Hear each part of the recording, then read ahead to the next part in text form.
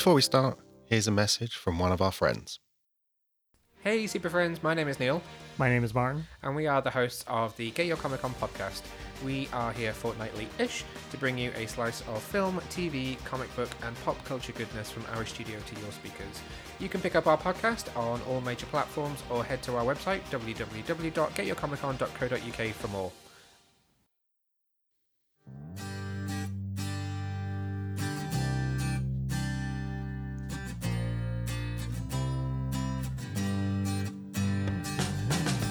Welcome to the show where people share their passions.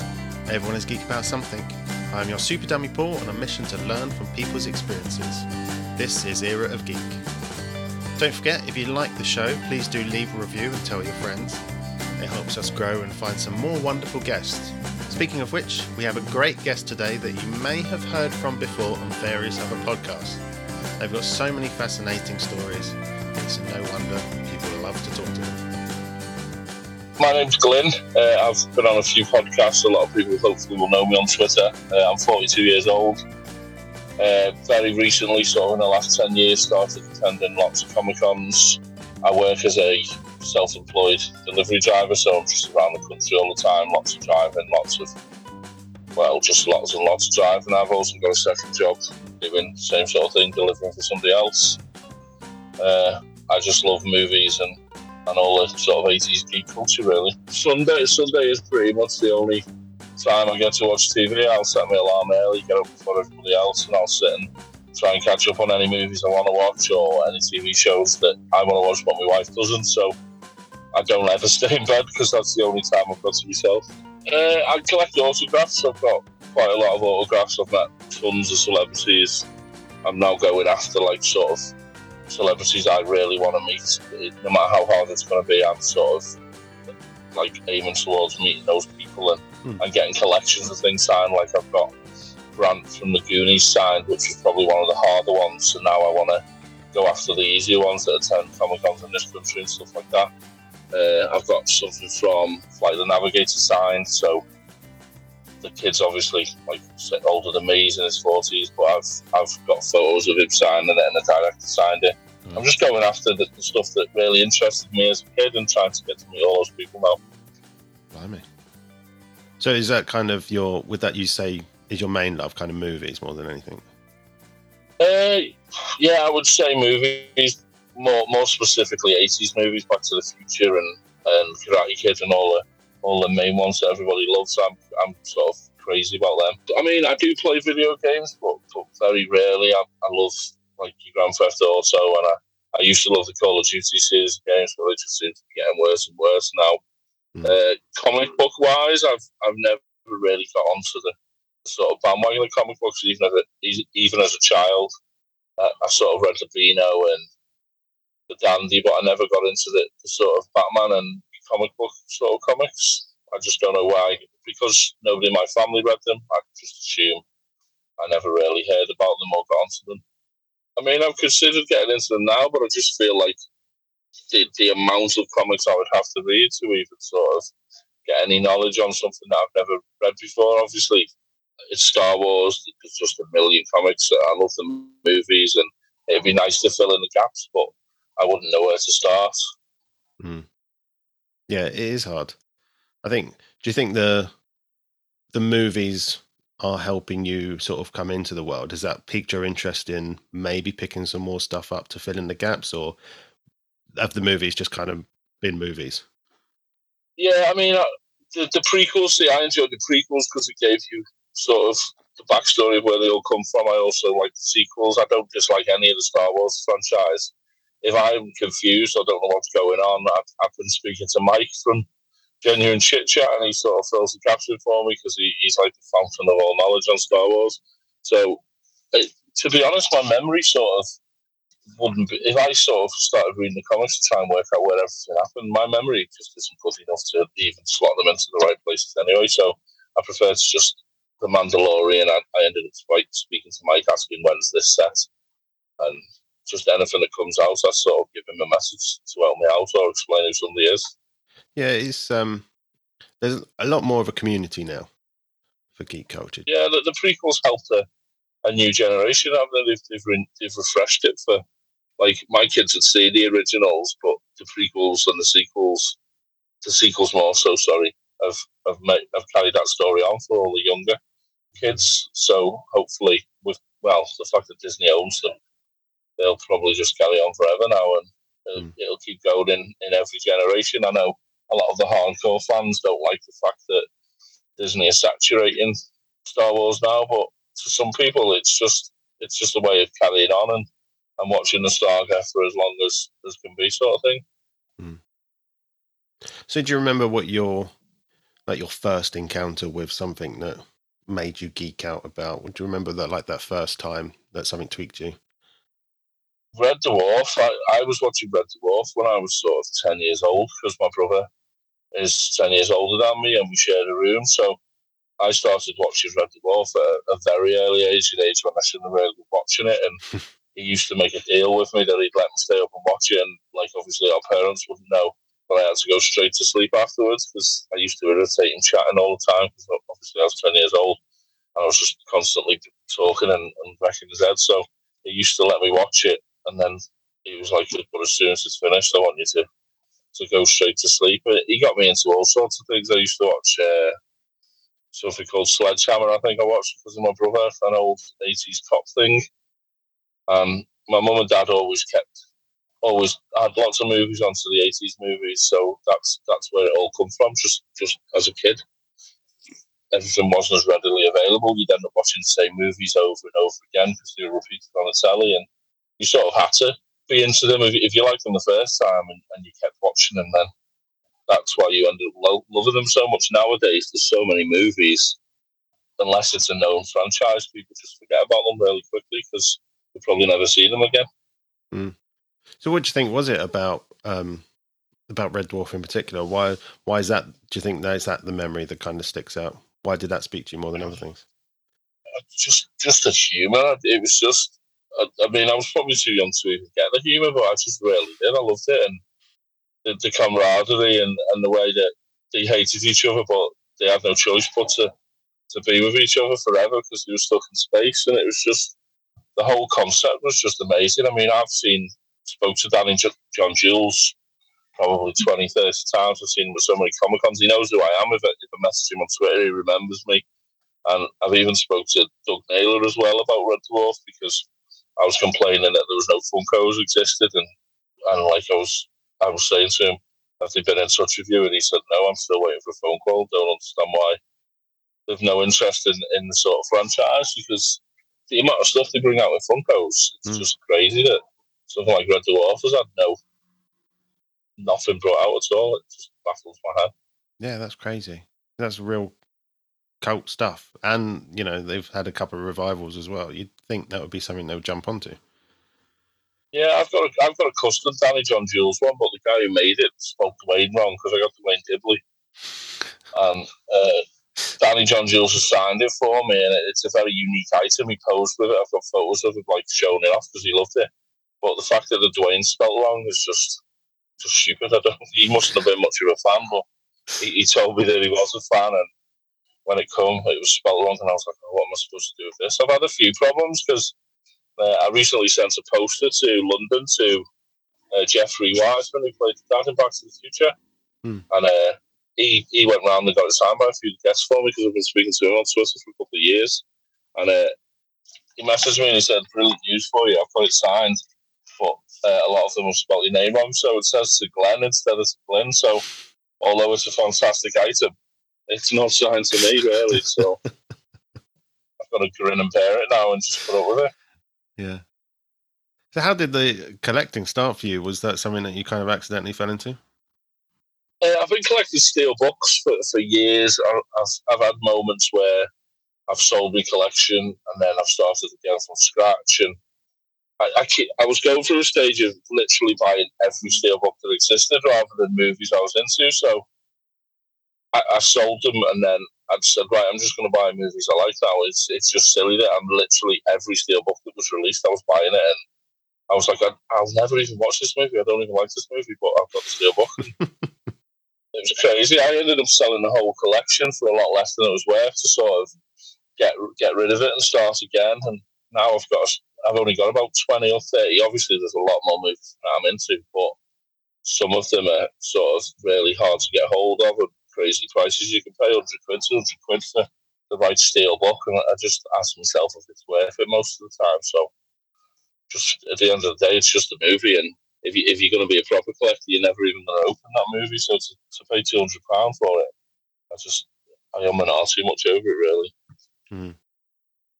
Blimey. So what else do you collect then, other than steelbooks?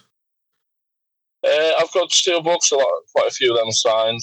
I've got Funkos, not a lot. I used to have loads, the same again, and I was just like buying collections that come out because they look good, and then I was thinking I'm going to go back to collecting ones that I really like. Like I've got the Princess Bride set, which I'd love to get signed.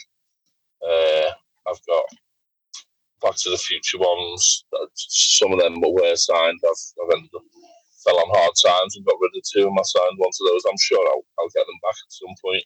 I've got like the Goonies collection. And just more specific now for movies I really like. I've got Bad Boys because I love those movies as well. I've always collected media because even when DVDs existed, I bought one DVD, and within like 6 to 12 months, I had hundreds of them. And then I tried to upgrade all them to Steelbook when Steelbook. No, sorry, I tried to upgrade them all to Blu-rays when Blu-ray come out, and then I soon got onto the fact that 4K's out, and then you'll get all your 4Ks, and then they'll release 8K copies. So it's just, you've got to decide whether you're going to keep spending to update those collections. Movie props I do collect as well, but obviously they're a lot more expensive if you buy real ones or movie quality ones. Yeah, blimey. What is it about it that kind of sucks you in, do you think? I just love it. 80s movies were so much more watchable than today's movies. There are movies that today made that are great, and I'll watch them over and over again, but I just never get sick of 80s movies. I mean, my 3-year-old little girl loves Back to the Future, and obviously because of me, but I could honestly just watch them every day, and you'd never get sick of them, just the format and the way they were shot, and the fact that I grew up with all the characters in those movies. I think that's what propelled me geek culture. Like 2007, I think, was my first Comic-Con, and I went because who was there?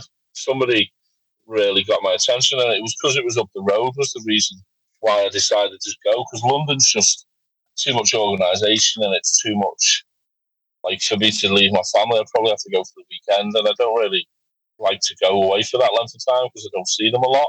So when they did one in Wrexham, which is only like a 40-minute drive from my house, that's why I went. And then I learned that you can volunteer to work there. So once I realised that you can work there and meet all the celebrities for free most of the time, that was it for me. Then I volunteered every year, twice a year, and sitting with celebrities and seeing how down to earth the majority of them are. Don't get me wrong, some of them you would never want to sit with again, but I've sat with Doctor Who guests and I've no interest in Doctor Who whatsoever, but it's been so interesting to sit and chat to them and just talk about their life as a celebrity. I had a really good time sat with Mike Quinn, who was a puppeteer on Star Wars, and he played Nien Nunb. I had a great time chatting to him for the day. Who else did I sit with? I sat with Michael Biehn from The Alien and The Rock and Terminator. I sat next to him. I wasn't actually with him. I was with another guest next to him. But it's just brilliant to meet celebrities on like terms where they're getting pestered, but you're also getting so much personal time with them because you sat with them all day. So in between guests, it's just small talk with each other and you're just chatting away. When I first started doing it, it was surreal. And you don't really get to choose who you sat with, because I know I went one year and he said you sat with the bar, and I had no idea what that was because I'm not a wrestling fan. And then it turned out I was sat with Sheamus and Cesaro all day, who I did recognise from the TV, but I didn't know them as the bar. And they were really nice guys, considering I'm not really into wrestling. They were lovely guys to meet. And I'm trying to think who the best person. The worst person I've met, which was unfortunate because I love Back to the Future, was Billy Zane. He was just not a nice guy. All right. And so that don't meet your heroes thing in some aspects turned out to be true on that occasion. Sam Neill was lovely. I didn't sit with him, but I had a little chat with him.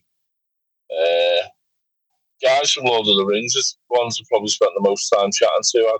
I was sat with, trying to think of his name now. Oh, Scottish guys. Oh, Ken Stott. I was actually sat with him while he was signing autographs, and then next to me was Roy Tolkien, which is actually J.R.R. Tolkien's grandson. Oh. So that to me was amazing because of who his grandfather was, and he obviously had a small part in Lord of the Rings as well. And then I'm trying to think the other guy. He's a New Zealand guy, but I can't remember his name. They were just really fun to sit with, and I just loved chatting to them. And it blew my mind more that he was related to J.R.R. Tolkien than he was a celebrity, to be perfectly honest. Yeah, JR is almost like a mythical being in his own. Yeah, I think that's the way you see it, isn't it? And then to meet one of his descendants is crazy. The funny thing about sitting with the guys who plays the Hobbits was that some people didn't know what they looked like in real life. So Ken Stott was 3 or 4 hours late because his train was delayed. So I was sat at his table waiting for him, and every so often someone would ask me for my autograph, thinking that I was him because they didn't know what he looked like.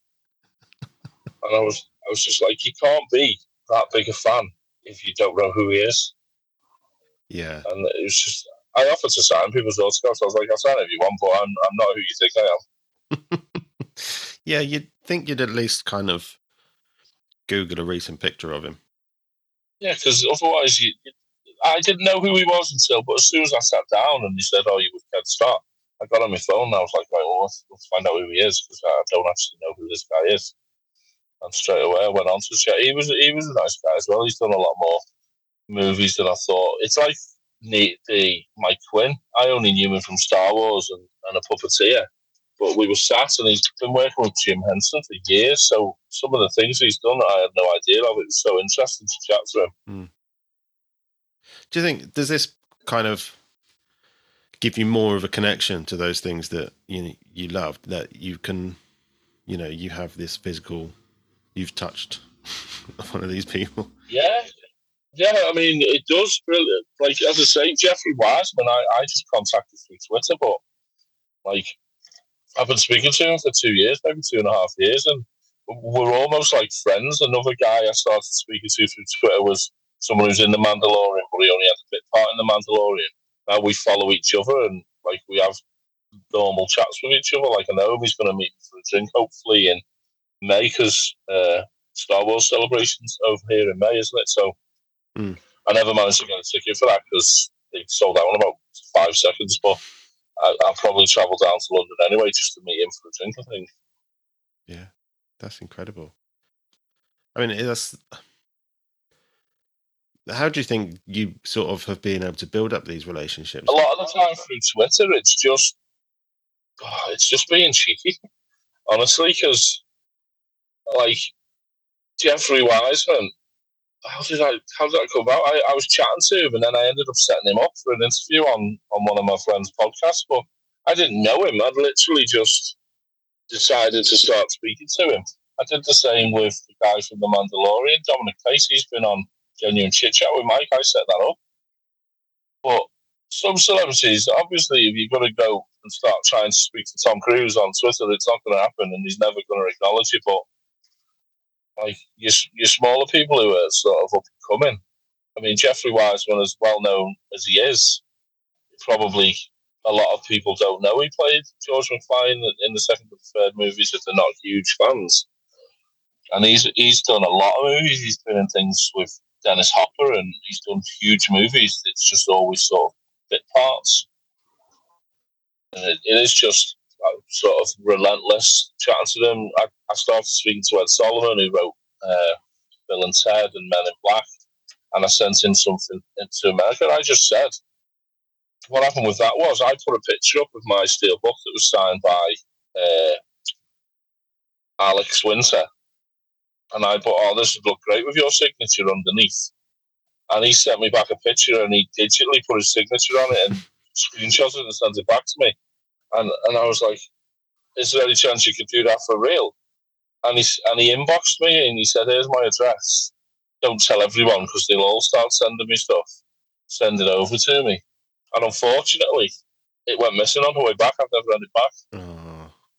I lost Alex Winter's autograph and Ed Solomon's and Steelbook, but it's the risk you take with mail, I suppose. But yeah, it's just you just get answers that you're not expecting half the time. Like he sent me a picture back of it signed digitally, and I just wasn't expecting that at all. It was crazy. Some stars go out of the way to speak to all the fans because Craig Fairbrass, who's not a huge star, but obviously he's done films like Cliffhanger, which is a massive favourite of mine.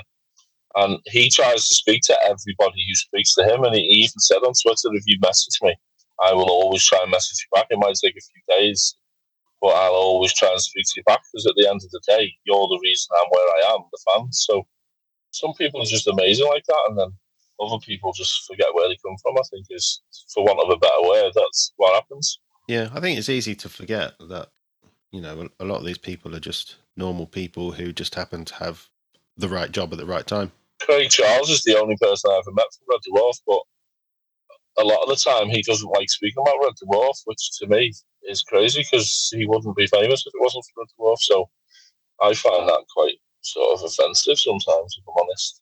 I still need to meet him because we've got everybody else's autograph, but for him to not want to talk about the thing that made him famous is crazy. Yeah.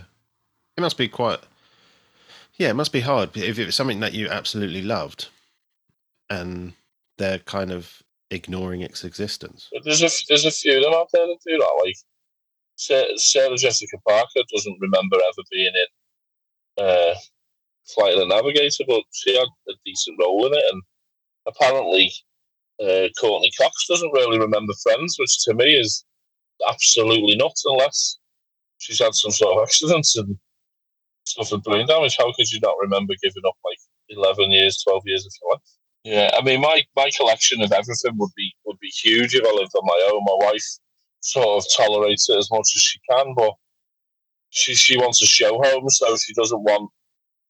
I used to have like 4 big units, then it went down to 3 big units, then it went down to 1 unit, and now she's on about me building something in the back garden to keep my stuff in. So I don't mind that. If it's going to be a man cave, that's great. But I suppose all previous partners and wives, I didn't have any collections. I didn't collect anything, so it would be so much bigger than it is if I lived on my own. My whole house would probably be collectibles because I've had some amazing stuff over the years, and I've had to sort of decide what I want more. And I had like a bag of crystal meth signed by Aaron Paul, and it was starting to fade anyway. And I was like, this isn't going to survive long term. There's no real good way of storing it, so I sold it on to a fan in the end. And I've had so much stuff. It's just crazy. A lot of signed stuff.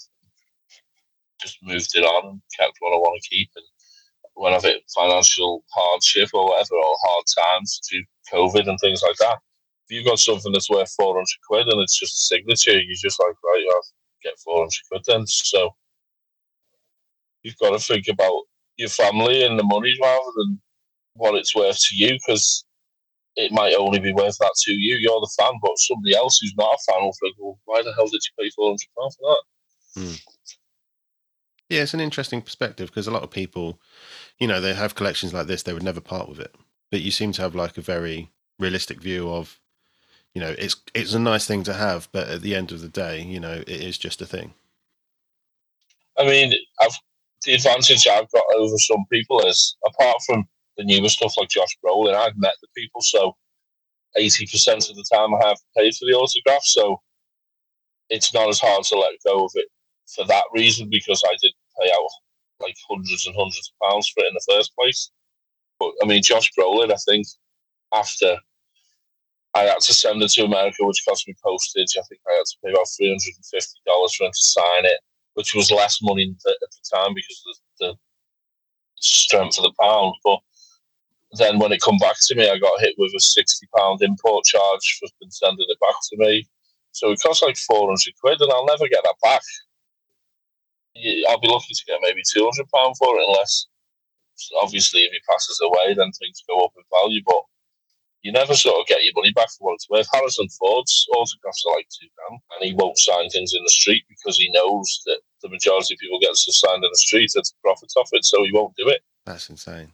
I can understand that connection to these things that you love, but yeah, that's a lot of money. Yeah, I've got I've got one in America at the moment, Benedict Cumberbatch, and I've got John Cena that's already been signed, but I'm paying that off.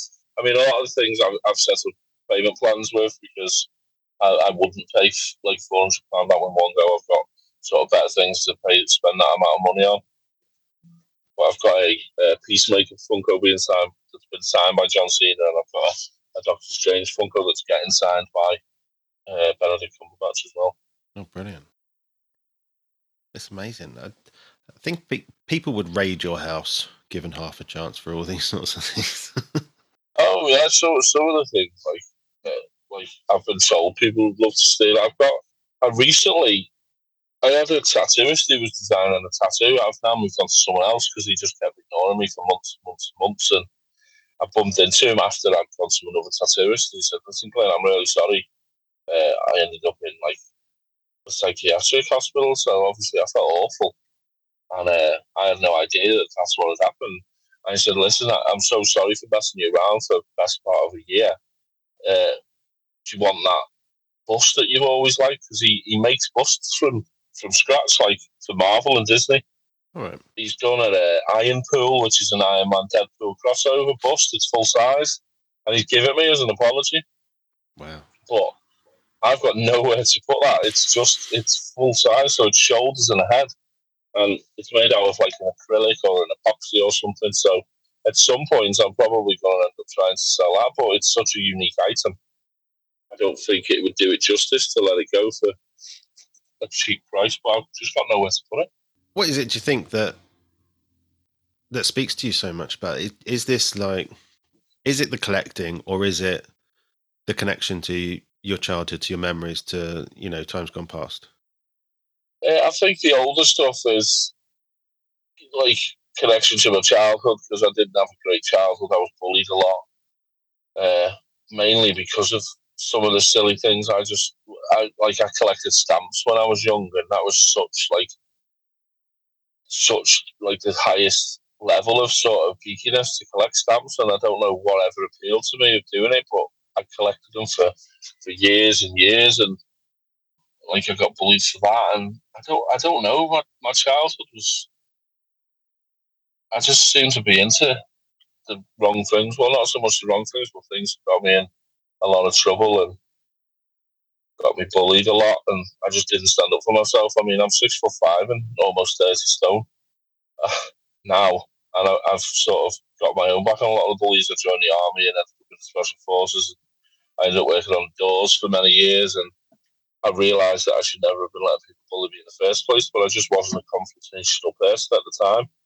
And I was into bird watching and I was into nature, mainly because that's how my parents brought me up, taking me to Wales every year on holiday, and we used to go for walks, and a lot of families weren't like that. I mean, I was lucky to have both my parents. I speak to a lot of people who didn't have both of the parents in their life. My wife certainly had a very troubled upbringing with her parents, and I was just lucky to have both parents, I think. And because of that, a lot of the bullies were single parent families, and it's jealousy with bullies. And as you grow older, you realise that they're just jealous that you've got a normal life and you've got your parents that love you and they've been left by one of theirs, or they've had a broken family and a broken upbringing. And as you become an adult, you realise that they were bullying you because they wanted to be like you, not because they hated what you were doing.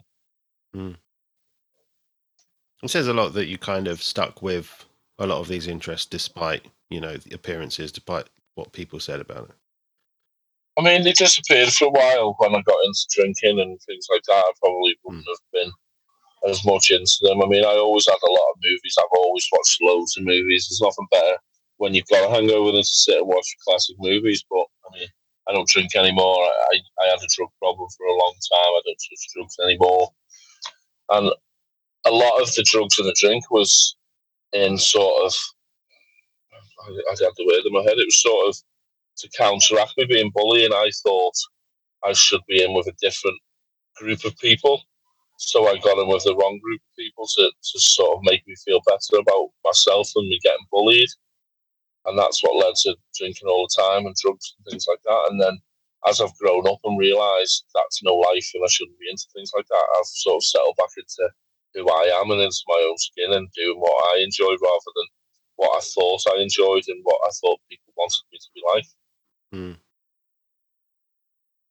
Do you think that's part of why a lot of these movies spoke to you? Is because a lot of the movies that you've talked about, there is a level of, accepting who you are and finding your own place in life.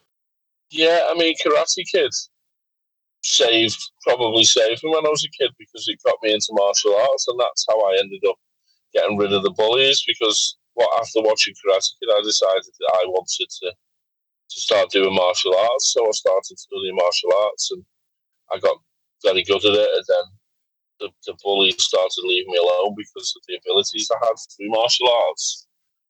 And other films like Rocky, where he's the underdog and he's getting bullied, there's so many films out there that all had the same sort of message in the 80s, and it was all like getting bullied. And even Back to the Future, you've got Biff who's bullying him, but he's not backing down, and they just all motivate you so much. Nowadays, films aren't like that. They're just about getting the figures. I mean, I love the MCU, but I suppose the MCU had the same sort of bullying with Steve Rogers. He was the underdog and stuff, but it's more about getting people on seats now in the movie industry, not so much about important messages to people, I think. Yeah, that's interesting. I hadn't really considered it, but if you look at a lot of the characters that they're showing in these films, they're not necessarily the underdog. They're not battling against the odds. Some of them, they've had a bit of a dodgy situation, but it just kind of works out for them. Yeah, I mean, Daniel in Karate Kid, he was a lot. Well, now you've watched Cobra Kai, he was a bit of the bully as well as the one being bullied, because he come in and he took Johnny's girlfriend, and he started humiliating Johnny once he got good at stuff. He like the boot was turned, the tables were turned, sort of thing, and he went on to be rich in Cobra Kai. So it's weird how you look at things, and then Cobra Kai's turns your head on it, thinking, actually, was Daniel the bad guy or was he the good guy? So 80s films just had better messages, I think. And yeah, do you think looking on that, the current movies, do you think they're making things better in acceptance, or are they making things a bit harder in that people don't have the messages? I think with the MCU, it's now they're obviously got so many comic book characters that go on forever, but they're seeing how much money it makes as well. I do really enjoy the MCU, but there's a few films that are in there that have just been in there purely to sort of make money. Like all the sequels, they make a good film and then they'll make a terrible sequel because they know that people are still going to watch it. The messages aren't as apparent in newer movies as they were back then, and obviously there's a lot of things they can't do in movies, which in some aspects spoils them. I mean, some of the films I watched as a kid, you would not be allowed to put them on for a child now. It'd be sort of frowned upon. Like, I watched Terminator when I was 10 or 11 years old, probably, but I wouldn't dream of putting it on for my 10 or 11-year-old kids. So I suppose culture changes and things get frowned upon that shouldn't be. I mean, I don't think there's anything particularly scary about Terminator. It's just you've got to set your mind away from the fact that it's not real. I mean, I don't watch horror films because I've literally never been scared of a horror film. My mind tells me it's a movie and I can't be scared of it. It's not possible. I've tried watching them and I just know it's a movie, and in my head that then makes it not jarring and not scary. That's interesting. And I can't turn that off. I've watched a few horror films just to try and see if there's a scary aspect to them, but there isn't, because I can't take my mind away from the fact that it's just actors. But then when I watch films that I love, my mind goes into that. Like, it's crazy, really. Like, obviously, I know Back to the Future is just actors, but it doesn't take it away from being enjoyable. Yeah, that's interesting. It's not something I've really considered. Do you think that the fact that, like, these days, kids are being brought up more with video games and more, the media, it's not you kick your kids out into the street and they go play. It's you sit your kids down in front of the TV, they play the video games. Is that changing the boundaries in people's minds between reality?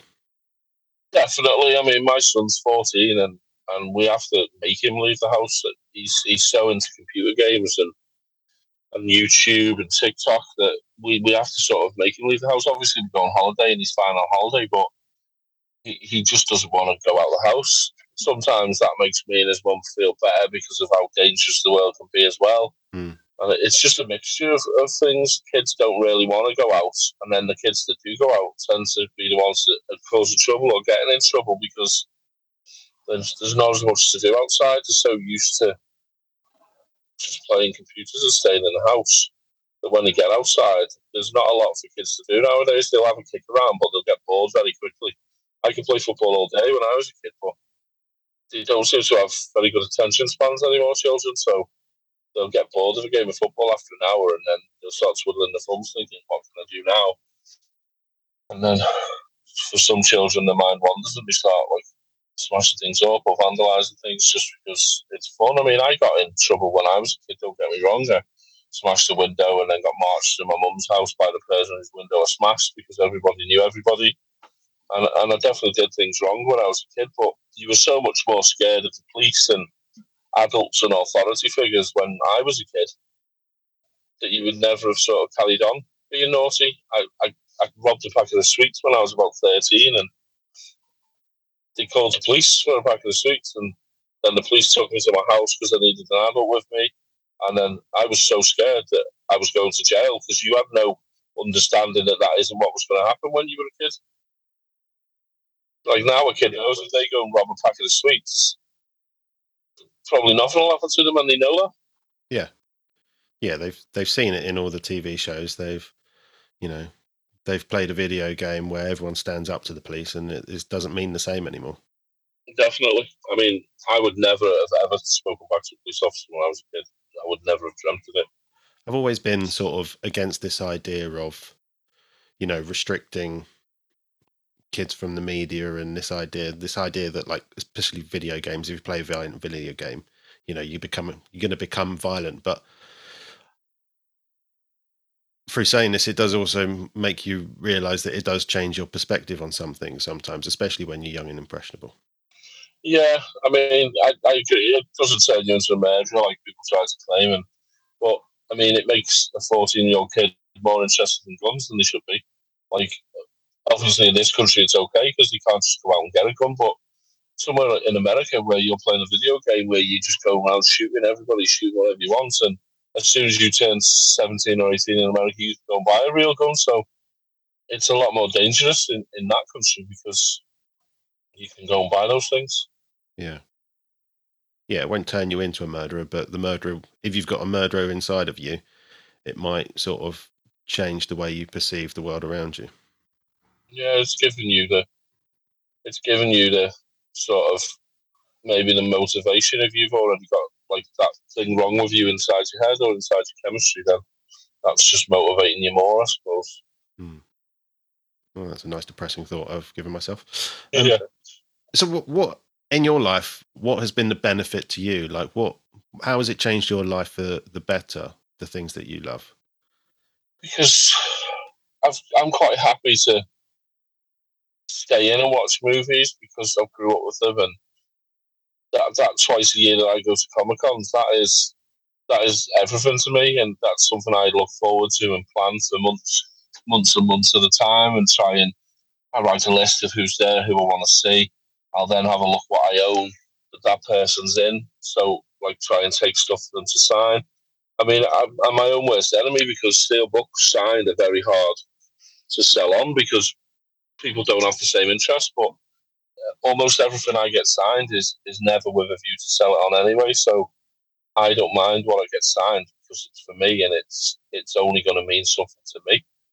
So at one point I had a lot of steelbook signs, sort of 20, 30 steelbook signs, and I tried to sort of put the collection down a bit, and it was so difficult to offload because people just were like, well, why is he signing this? And I'm like, well, it looks really good. To me, they're just a brilliant canvas to be signed. So but a lot of people don't agree with it. Agree with my perspective that they're a lovely thing to have signed, and it looks really nice, like a matte black steel book with a nice silver pen. Just looks amazing, and I have quite a few of them. Is it more about the challenge for you than, I don't know, you know, like you say, some people just go around and they don't even know who the person is.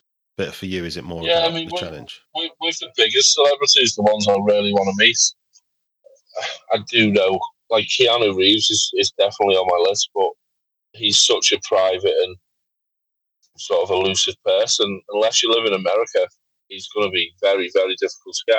I've got a friend who's been autograph collector for 30 years, and he's met Keanu Reeves, but even for him, who knew where to go and where he'd be and how to go about it, he only just managed to meet him, but he wouldn't sign anything for him. And there's just people out there that he's such a private person. He loves the fans, and he's a fantastic person. To read all the time about how nice he is, but to get an autograph off him, it's not because he's nasty. It's because he doesn't like crowds, so he's never going to go to a Comic-Con. And he just doesn't do a lot of things where you can meet him unless you bump into him somewhere because you know he's there. That's the only way you're going to meet him. Yeah. Tom Cruise, if you go to a premiere, it's almost guaranteed that he'll sign something because he gets there an hour early to sign things just for everyone who's there. So he's one of the easy ones, despite him being a huge megastar. It has really it's all been like milestones in your life and giving you focus in your life in different ways. Yeah, definitely. Comic-Cons, I've been offered to work at London a few times, but as I said earlier, it's just giving up the amount of time needed to go and attend those events because you start at 7:30 in the morning. So you've got to stay overnight because you can't really physically get to London for 7:30 in the morning unless you want to be tired all day. And then by the time you're finished at 7, 8 o'clock in the evening, you're not going to want to go home then either. So then you're going to have to stay another night in London. And they don't give you you don't get paid. The majority of them don't pay you anyway. But London gives you like 40 quid's worth of vouchers and half an hour off for autographs. But you're not going to get to see any of the big stars in half an hour because the queues will be absolutely ridiculous. So you then have to give up the following day for you to spend the day at the event and not work there. So it's a full weekend thing. San Diego is a massive dream of mine, but I've looked into it, and you have to like apply to get a ticket, and then you have to go in a massive queue to get a ticket. Hotels book up months in advance, and the planning involved to go to San Diego Comic Con is absolutely crazy. And it's a week long event, so if you want to see everybody, you probably got to stay for the week as well because they'll be there on different days. Yeah, it's crazy. It's become. Do you think it's helped the culture or hindered the culture? This sort of giant machine that has been created over it. What's hindered the culture is all the autograph hunters because they've made a lot of celebrities just be sick of being approached in the street and not want to sign things because people are trying to profiteer off them. I mean, I'm very much if a celebrity's at an event or he's at a film set, then fine, approach him. But like the guy I know who's a friend of mine, he'll go to them when they're eating and or with the family. But to me, that's cheeky and it's invasive because they don't get that much time for themselves. And for you to go and interrupt the meal just to get them to sign something or to pose for a photo with you in their personal time, I just think that's wrong. And for some of the huge stars like Harrison Ford and Tom Cruise, they get so many thousands of people wanting to see them permanently, and they get shouted in the street and they get approached everywhere they go. That one meal out is very rare for them to not get pestered, and I'm very much they should be allowed to just have that meal in peace with the family or whatever. I mean, 90% of celebrities and stars will be nice because they know, obviously, if the paparazzi caught them being horrible, or then it can hinder their career. But the likes of Harrison Ford, I think everybody knows he's grumpy, and it's not hindered his career in any way. So he is who he is, sort of thing.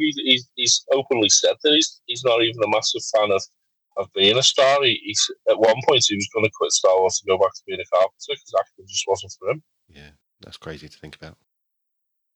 So to end off for especially looking at kids these days, what would you say to people listening to kind of embrace, if they're like you, embrace the things that they love, even though they're maybe not, they're not the done thing and people may look down on it? What would you say to them to kind of encourage them and say that it's worth it? I definitely think, this is what I tell my kids, you should be comfy with who you are and do whatever you want to do. At the end of the day, I know bullying is so hard, and it's even harder now with social media. You can't really get away from it, but it depends on the character of someone. Bullying can make or break someone, I suppose. It's quite similar to the basic training in the army. The people who pass out love it and go on to have great careers, and the ones who just can't hack being shouted at or can't hack, it's all fake. The way they're shouting at you and the way they're kicking off at you is all fake. It's just to test your character. They're just trying to make you into a man. I still think that national service should be in place just to weed out the people that are horrible people and they treat other people with disrespect. If they did a year in the army, or even if they just completed basic training, I think 80% of the people would be nicer people and become nicer people, and they would be a bit more apprehensive of treating other people so horrible. So just be who you are. If you want to collect something. If you want to if you want to be gay. Just be who you want to be, sort of thing. And I can't stress that enough, that everyone should just be and do whatever they want to do. And I wish that I'd have just stayed who I was when I was younger, instead of having that break and trying to become somebody else to please them. They weren't even friends. I just did it because I felt like that's what I needed to do. Like named clothing. I never wore named clothing as a child, but because of how much bullying happened to me over that, I then went through a period of my life spending thousands and thousands of pounds on trainers and clothes that just have no relevance. They're just to keep you warm and to keep your feet warm. And name clothing has never sort of made any sense to me, even when I was little. So, sorry, I am rambling on, but yeah, just be who you want to be and do what you want to do in life. You can find Glyn on Twitter @RealGlynDavies. He's appearing on so many podcasts and rubbing shoulders with so many people, it's worth just following him to try and keep up. If you're looking for any other podcasts to follow, that'll give you plenty of inspiration. As always, thank you for listening. You can contact the show at Era of Geek on social media, or head to superdummy.co.uk/geek. If you like the show, please do leave a review and tell your friends. You can also leave a review on podchaser.com.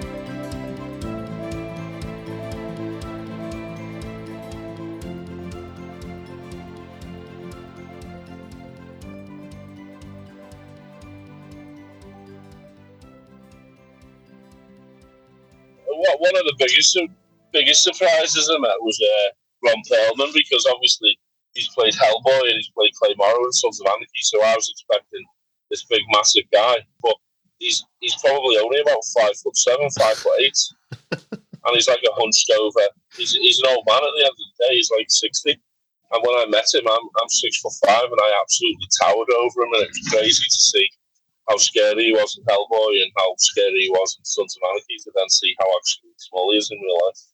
The guy who plays Daredevil is absolutely super nice guy, Charlie Cox.